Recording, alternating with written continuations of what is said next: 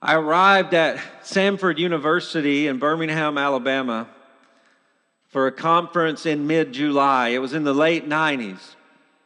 And I remember it was blazing hot, Alabama midsummer heat.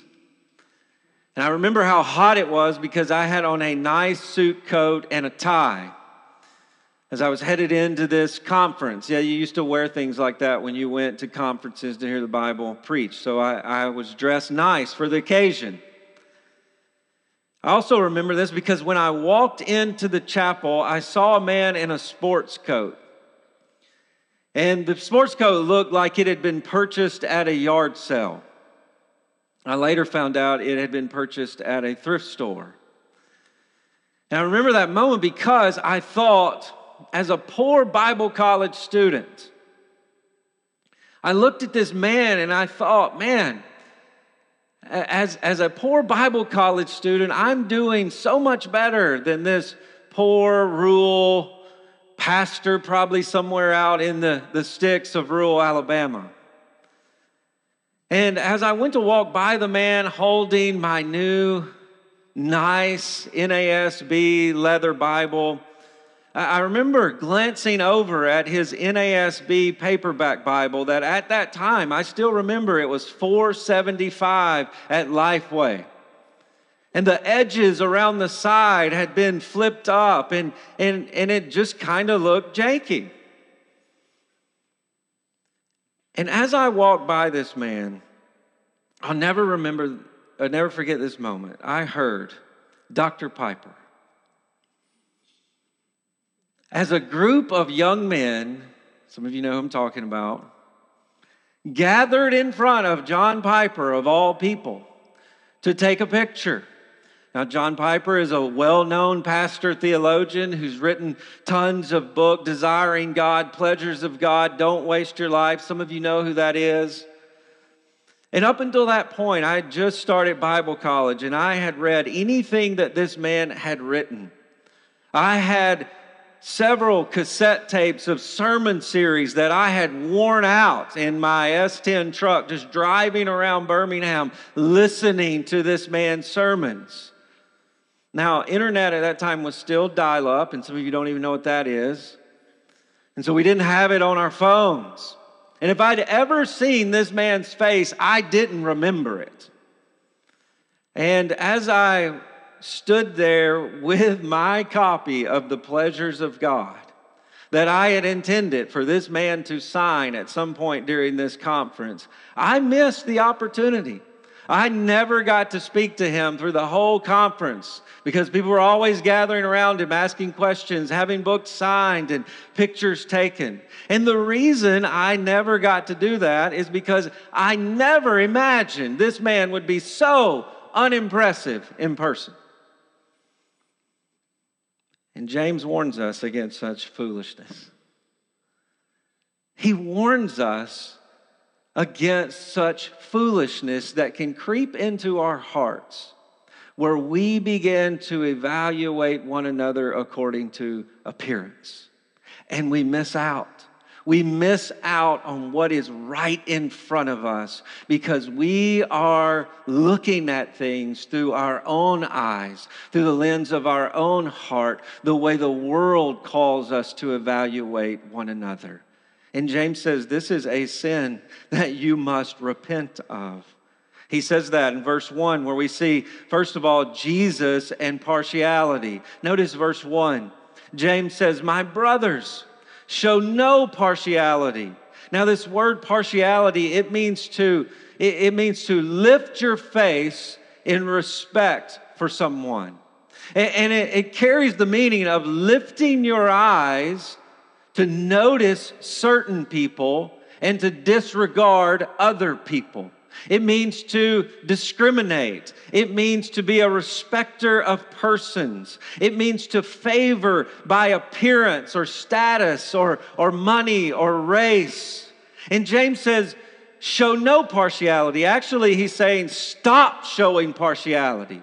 You're guilty of this. You all are guilty of it to some degree. My brothers in the church. And he's going to explain how they're guilty of it as a church.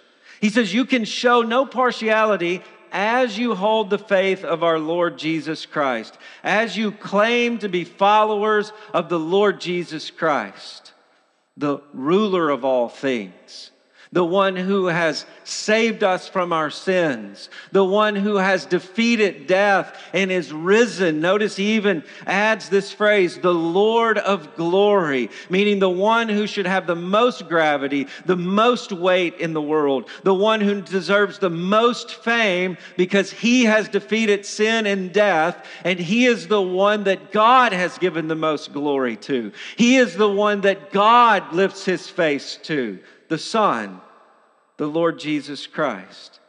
And we immediately see how James addresses partiality. And here in the opening of chapter 2, he is telling us if Jesus is the one we all lift our face for, if Jesus is the one we are seeking to make famous, there will be no partiality in the church. You want to purge the church of favoritism. Make sure Jesus is the most famous in the church. In all of the songs, in all of the sermons, in all of the ministry, in all of the fellowship, in all of the prayers, we want to lift Jesus up. At the end of every conversation, we want to say, this is about Jesus. This isn't about me. This isn't about you. We serve one another. We give ourselves over to helping one another to make sure Jesus gets the glory. And he says, you claim to be ones who say Jesus is the Lord of glory, but you're acting very different on Sunday morning. Notice verse 2, we see partiality is a false gospel. He says, for if a man wearing a gold ring and fine clothing comes into your assembly. Now, you could translate this gold ring as gold fingers. This is a man who has gold on every finger. He is blinged out. He's also wearing fine clothing as he comes to church on Sunday. He's dressed as royalty. Probably these men would have been dressed in white robes, and they are flaunting their wealth. They're making sure everyone sees their version of sandals, the J's that are sandals, and everybody sees and notices how much money they have by what they are wearing. Now, what's interesting is this is what the New Testament describes as immodesty, drawing attention to yourself. And you can do that in a lot of ways. And it's a sin. And yet these men come in flaunting their appearance. But also, there's a poor man. And notice how he is described in shabby clothing. Now, the word poor means, it's a play on words here. To show partiality is to lift your face to someone and not others. The word for poor means to hide your face. And so while you are lifting your face for some, there is one who comes in who is trying to hide. They're trying to hide their face because of their poverty. And they are wearing shabby clothing that the word is foul or vile. They have worn this clothing on the streets. It is worn out. They probably have not had a bath in weeks, and they smell. And so you have the man who comes in flaunting his wealth, and then you have the poor man who comes in and he is trying to hide. And what do? Verse 3, if you pay attention to the one who wears fine clothing, and you say, you sit here in the good place. Now here, James is probably referring to the same thing Jesus condemned the Pharisees for. He says, when you gather together in your synagogues, you gather together in the temple in your meetings, you have places called the chief seats. And it's where all the important people, all the most religious, all the most wealthy, they want to set up high where everyone can see them. And so you're doing the same thing in the church that Jesus condemned. The rich man comes in and you say, everybody look who's here today. This man who has influence, this man who has wealth, everybody look, let's set him up here where everyone can see. And then you notice the poor man. And you say to him, you stand over there, or you sit at my feet. Even the tone and description here, it changes where you are commanding this poor man. And you're saying, you get over here so nobody sees you. We don't want anyone to know that you're a part of what's going on here. And you stand over there with the slaves, with the outcast. As a matter of fact, you sit at our feet.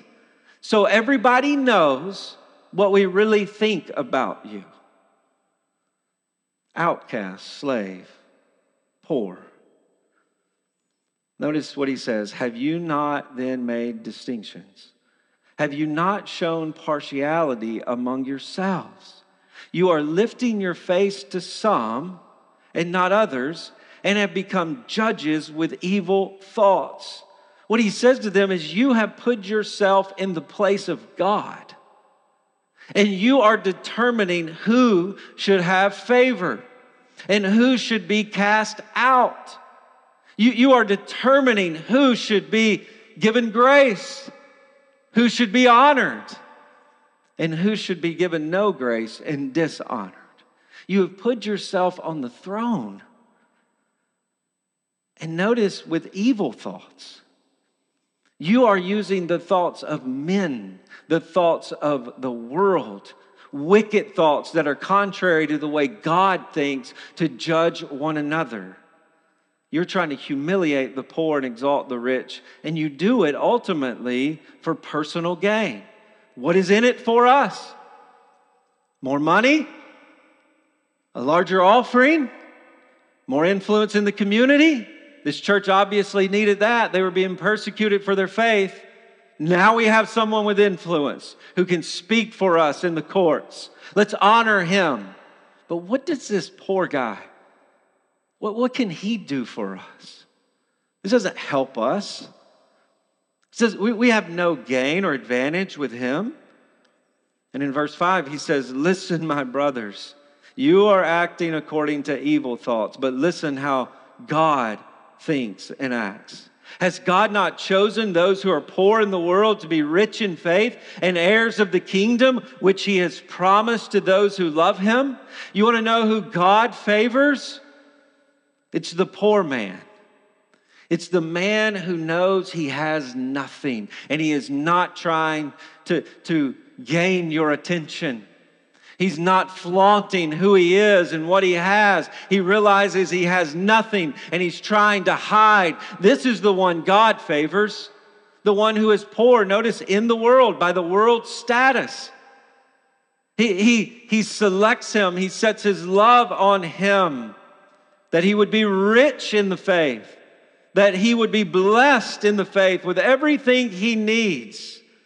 That he would be heirs of the kingdom. That he would be ruler with Christ, which he has promised to those who love him. What James is describing here is the way God chooses to work in the world to say something about the state of our own soul. God so often chooses those who have nothing and gives them everything to declare that when you have Jesus, you have all you need. And he does this so often throughout the history of Christianity. The majority of the church has lived in poverty. American Christianity is an anomaly where it seems as though the Christians have the money and power. It's an anomaly.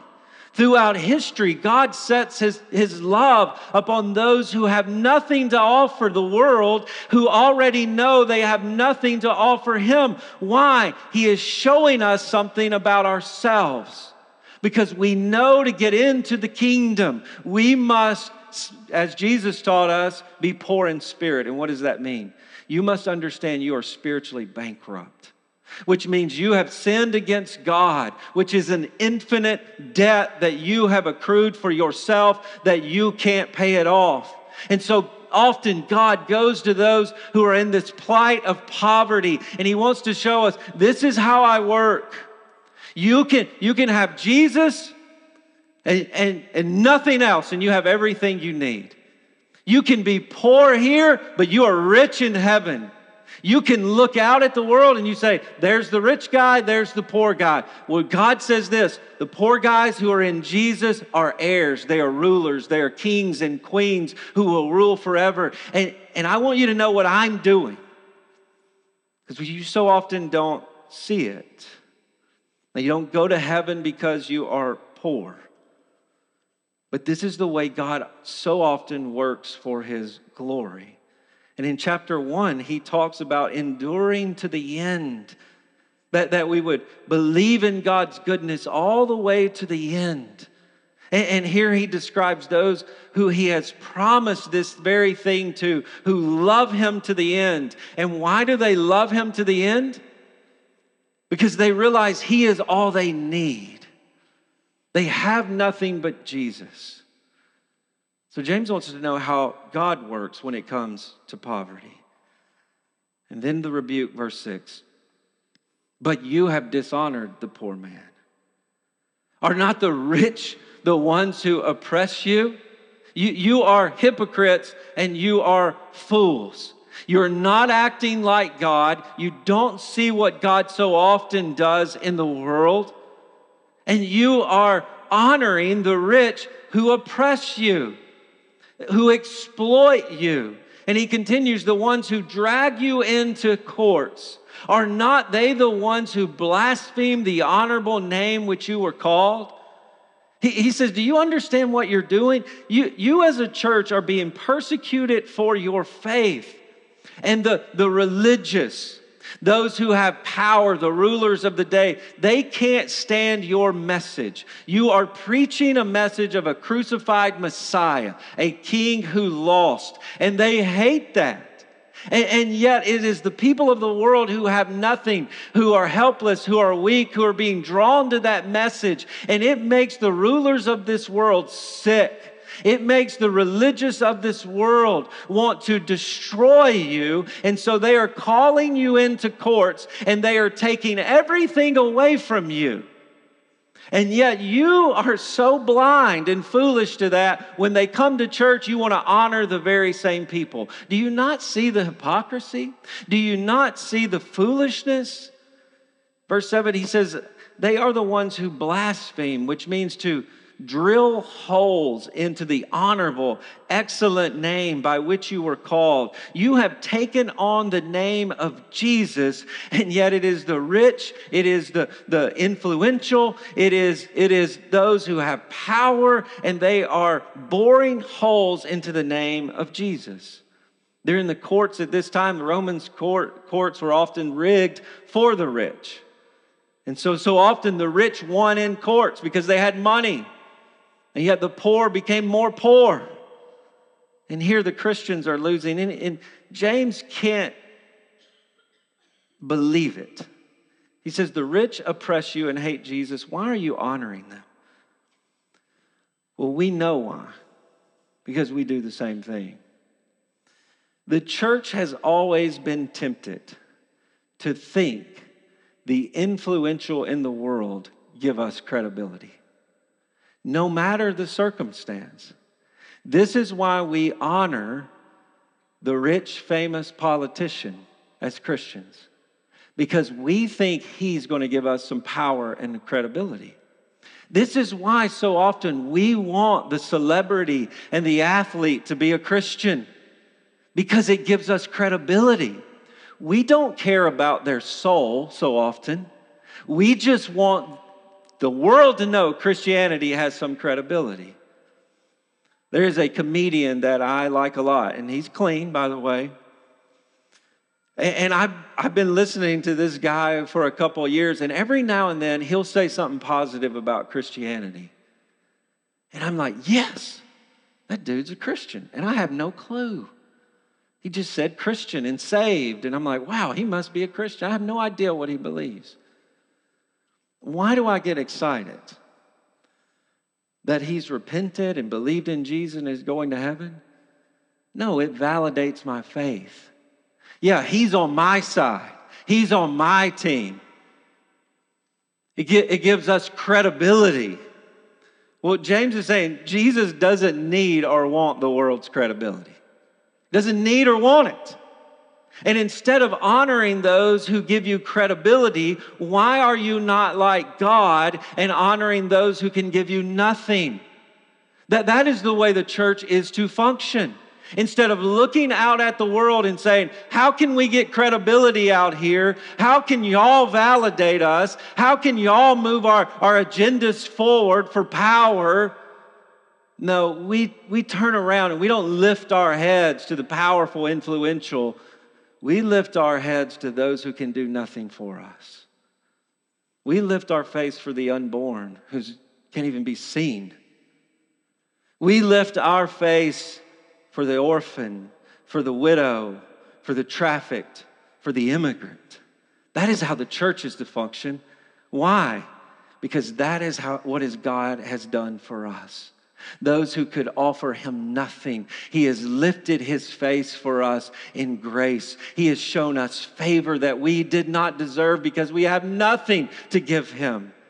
And so at church, we show the same attention to the one who may never give a dime to this place because they can't afford it. We show the same attention to them as we would to the person who, if they gave 10%, it would be more than half our budget. We show the same attention. We have to work at that. We have to fight to do that in the context of the church. And we don't look past the single mom who's still a teenager for the young businessman who gives us more clout. No, we lift our face and we are looking for those who are trying to hide their face, because that is what we must do before God as beggars for mercy. And James continues this thought. He says, verse 8, partiality is selective obedience. You are guilty of selective obedience. Notice, if you really fulfill the royal law according to the scriptures, you shall love your neighbor as yourself. You are doing well.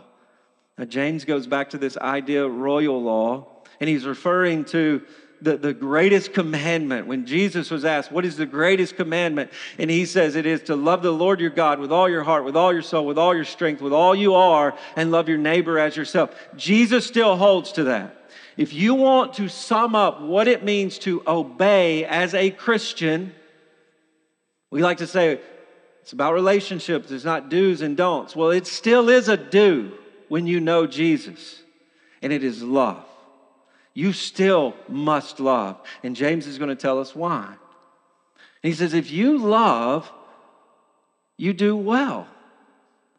This speaks to the wholeness, the completeness, the wisdom that he is unpacking for us. It is wisdom to love. You do well. But if you show partiality, you are committing sin and are convicted by the law as a transgressor. Now, we would say, James, that's a little severe. You are condemning this whole church for transgressing against the law, committing sin, breaking the whole law just by showing partiality. That's over the top. That's preacher talk. You're exaggerating. James says, no, I'm going to explain it to you. For whoever keeps the whole law but fails in one point is guilty of it all. For he who said, do not commit adultery, also said, do not murder. And if you do not commit adultery but murder, you have become a transgressor of the law. What James is saying here is if love sums up the whole law, partiality breaks the whole law. If love sums up the whole law, partiality breaks the whole law. And the word for transgressor gives us an idea of what he's talking about. The word means to deviate off course. And so if you are on course to love one another, you are on course to love your neighbor as yourself, and you are walking down the road of fulfilling that law, as soon as you are partial or show favor, you're over here. You're on a different road, because that's not the way God thinks, and that's not what God has called you to. James says, the law of love is like a pane of glass. And it is beautiful and it is excellent. And yet when you show partiality, you ding the glass. You crack the glass, and you may say, well, it's just cracked in that one spot. But when your kids say that, when they've hit the window, oh, you ruined the window. No, just that one spot of the window. No, the whole thing needs to be replaced. That's how serious James is about partiality. You've ruined the whole thing. And you may say, well, it's just with the poor folks. We're just being partial when it comes to poor folks. We love all kinds of other people. We love the rich. We love other folks in our community. We love one another. You should see our fellowship. And James says, okay, when you stand before God, and let's say that you've killed someone. You say, God, I murdered. Okay, well, you're guilty of breaking the whole law. But I never committed adultery. He says that's not how the law of love works. You are given over to sacrifice. And as Jesus told us in the parable of the Good Samaritan, you sacrifice for whatever needs in front of you at the moment. Whoever is in front of you. And most often, it's going to be your enemy that God is calling you to love. Moms, this week, what if your kid who you said, I want you to go to your room and I want you to pick up your room. And 30 minutes later, they came back. And you said, did you pick up your room? Did you get everything cleaned out? No, actually, I took out more clothes. I took out more toys. Well, you are guilty, but I haven't lied today. That's not the way that works. You're going to get down in their face and say, you're even more wicked than I thought. And that's exactly what James is saying about the church. When you say it's just the poor we're being partial to, you are more wicked than you ever thought. The reality is you can't choose who to love no more than you can pick what commandment to obey. Some of us would like to say today, I get really irritated with the poor folks in Richmond. And you're going to sign up to go to New Orleans and minister to the same kind of people. He says, you can't do it that way. You can't ease your conscience that way. You can't ease your conscience with those who it's easy to love because you don't want to love certain people. You can't go home today and say, I just can't speak to the neighbor with the rainbow sticker. But at least I invited the guy over whose truck has a lift kit on it for the cookout. You can't do that. Because here's the deal. Whether you like it or not, the one who is hardest to love is the one God's calling you to love. That is what God has done for us, His enemies. He has loved us. You see, the reality is, I personally have a really hard time loving self-righteous people. When you've been in ministry for 20 years and you get the anonymous connect cards, I can't believe you said that. Why'd we sing that song? I saw this person dressed this way. Why'd we get rid of the donuts? Oh, that's never mind. That just slipped out. I know that's a big controversy here. But it's really hard for me to deal with self-righteous people who come to church and they sort of nitpick things that go on and then eventually leave the church. And I'm like, well, you didn't even care about making things right. You left anyway. Now, I would rather hang out with the guy who has the arm sleeve tattoo. And we're going to sit around and talk about NASCAR. And I like to tell myself this. I'm way more like Jesus than the self-righteous folks. Because you know what Jesus did? He condemned self-righteousness. And He hung out with the sinners. And as soon as that thought runs through my mind, I condemn myself and I'm more wicked than I ever thought. It proves my self-righteousness, and I am unlike Jesus, who loved me, a little self-righteous Southern Baptist twit who thought he had everything together. And it proves my self-righteousness. And the same thing goes on in your life.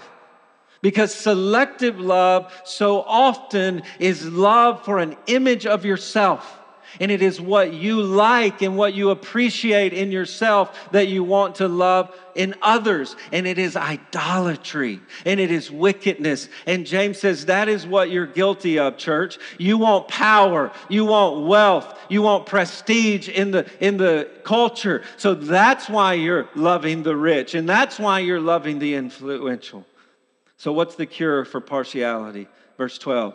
So speak and act as those who will be judged under the law of liberty. Speak and act. It is Christ-like wisdom that he's been talking about. It's hearing, it's doing, it's when you suffer. How can I be like Jesus? It is your faith that is growing in the goodness of God. So you endure and you trust him and you serve others all the way to the end. Continue to speak and act in Christ-like wisdom. It would be to love as those who will be judged, proven, evaluated under the law of liberty. Now, James is really big on talking about the law, so we want to talk about the gospel. And so how does this fit together? Why does he keep referring to law? Well, even as a Christian, you are demanded and commanded to love. You can't get away from it. If you are a Christian, the first thing you do is figure out, how am I going to love others? Before you even think about what's a quiet time. You just say, how am I going to love others? And so it's demanded of you. But why does he keep talking about liberty? Because as a Christian, someone who's been saved by God, trusting in the cross of Christ, his righteousness, that's the only thing that can save you. You are free to love. That's why it's liberty. You're demanded, you have to love. But you're also free to love. How are you free to love? Because God has loved you, sending his son to die for your sins, his enemy. He has fulfilled the law of love for you in dying for you. The law that you must love has been fulfilled by Jesus, who loved you, his enemy, in your place. He fulfilled the law in your place. So you may say, I'm not going to heaven by my love. But if you don't love, you're not going to heaven. Because you of all people have been freed to love. And you of all people claim to really know what love is. Unconditional, sacrificial love. And so you who claim the name of Christ, it is demanded of you to live as Christ, to love your enemies. And James says here, you will be evaluated by your love. It will be proven, if you really believe in the love of God, by the way you love. It will be fleshed out in your commitment to the good of others, no matter what it costs you. Do you really believe God loved you? We will see when you love others. And it's a process. We've talked about that throughout James, growing and becoming like Christ. But he goes even further, verse 13. For judgment is without mercy to the one who has shown no mercy. Again, he goes back to this idea. You will be judged by your love. And he uses the term mercy, which is tender-hearted kindness. And mercy is kindness to someone despite what they deserve. And so you deserve hell for your sin. But God was merciful to you. He sent Christ to die for your sin. That's what mercy is. God hasn't given you what you deserve. He's given you Christ. He's given you mercy. And so you know mercy. And so he says, for judgment will be without mercy to the one who shows no mercy. God's evaluation of you will have no mercy if you can't show mercy. Why? You prove you really don't know what mercy is if you can't be merciful. That's why Jesus said, blessed are the merciful, for they shall receive mercy. We're not earning God's mercy by showing mercy. We are simply proving that we know mercy when we are merciful. We are simply showing that we know what love is when we love others. And so the next time you say, I just can't. I just can't. Be thankful that's not what God said about you. The next time you say that type of person, those kind of people, even the next time you are forced to have to deal with someone who has sinned against you,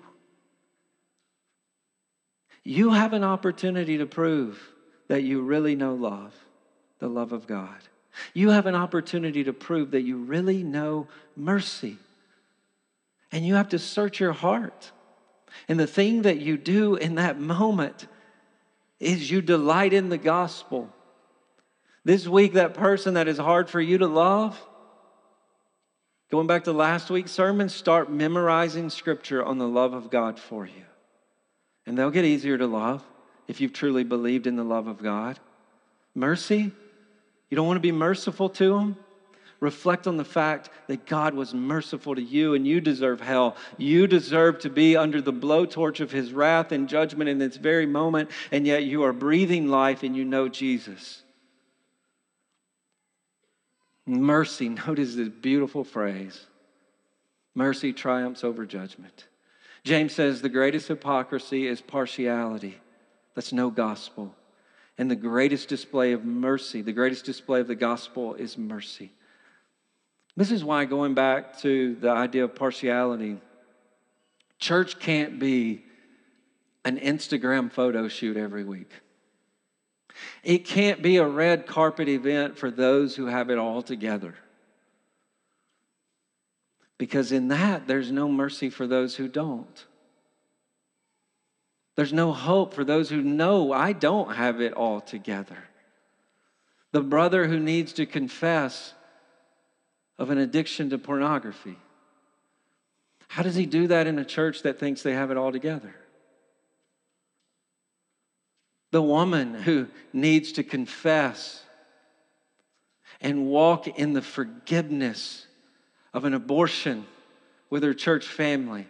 How does she do that if we walk in here and we are guilty of favoritism and we treat those who have it all together as this is what Christianity is like? The brother who was fired from his job because he lied on an expense report and he still hasn't told his wife. And he hasn't told anybody around him. And he knows he needs to confess that sin. If we walk in here and it's a show, and it's about power and it's about influence, how does he come forward and repent and confess his sin? Or the mom in BFG who just can't ask for prayer because her child is struggling with same-sex attraction. How does she do that in a church that walks around like they think they have it all together and they put on a pedestal those who look like they have it all together? So how do we get to that point? Well, you'll only be willing to show mercy when you see your face in the spiritually bankrupt. You will only lift your face to those who are trying to hide their face if you see in their eyes one who once was trying to hide their face from God. A poor beggar for mercy. I am the one who is spiritually bankrupt. My sin may look different, but it earned me infinite wrath and eternal judgment. And I had no other choice but to hide my face before God and plead the mercy of the cross. And the good news today, we are guilty of being respecters of persons, but God is no respecter of persons. And the proof is, when he should have turned his face away from me, when he had no business lifting his face toward me, he lifted his eyes toward me as he turned his face from his son, who was gurgling blood, whose face was swollen after being whipped to pieces. He turned his face from the Son who was enduring his wrath as it was unleashed for my sin on the Son. God is no respecter of persons. May he save us from doing the same. May we run to those who need him the most and would in our face, as we lift our face to them, would they see and know Jesus isn't hiding his face?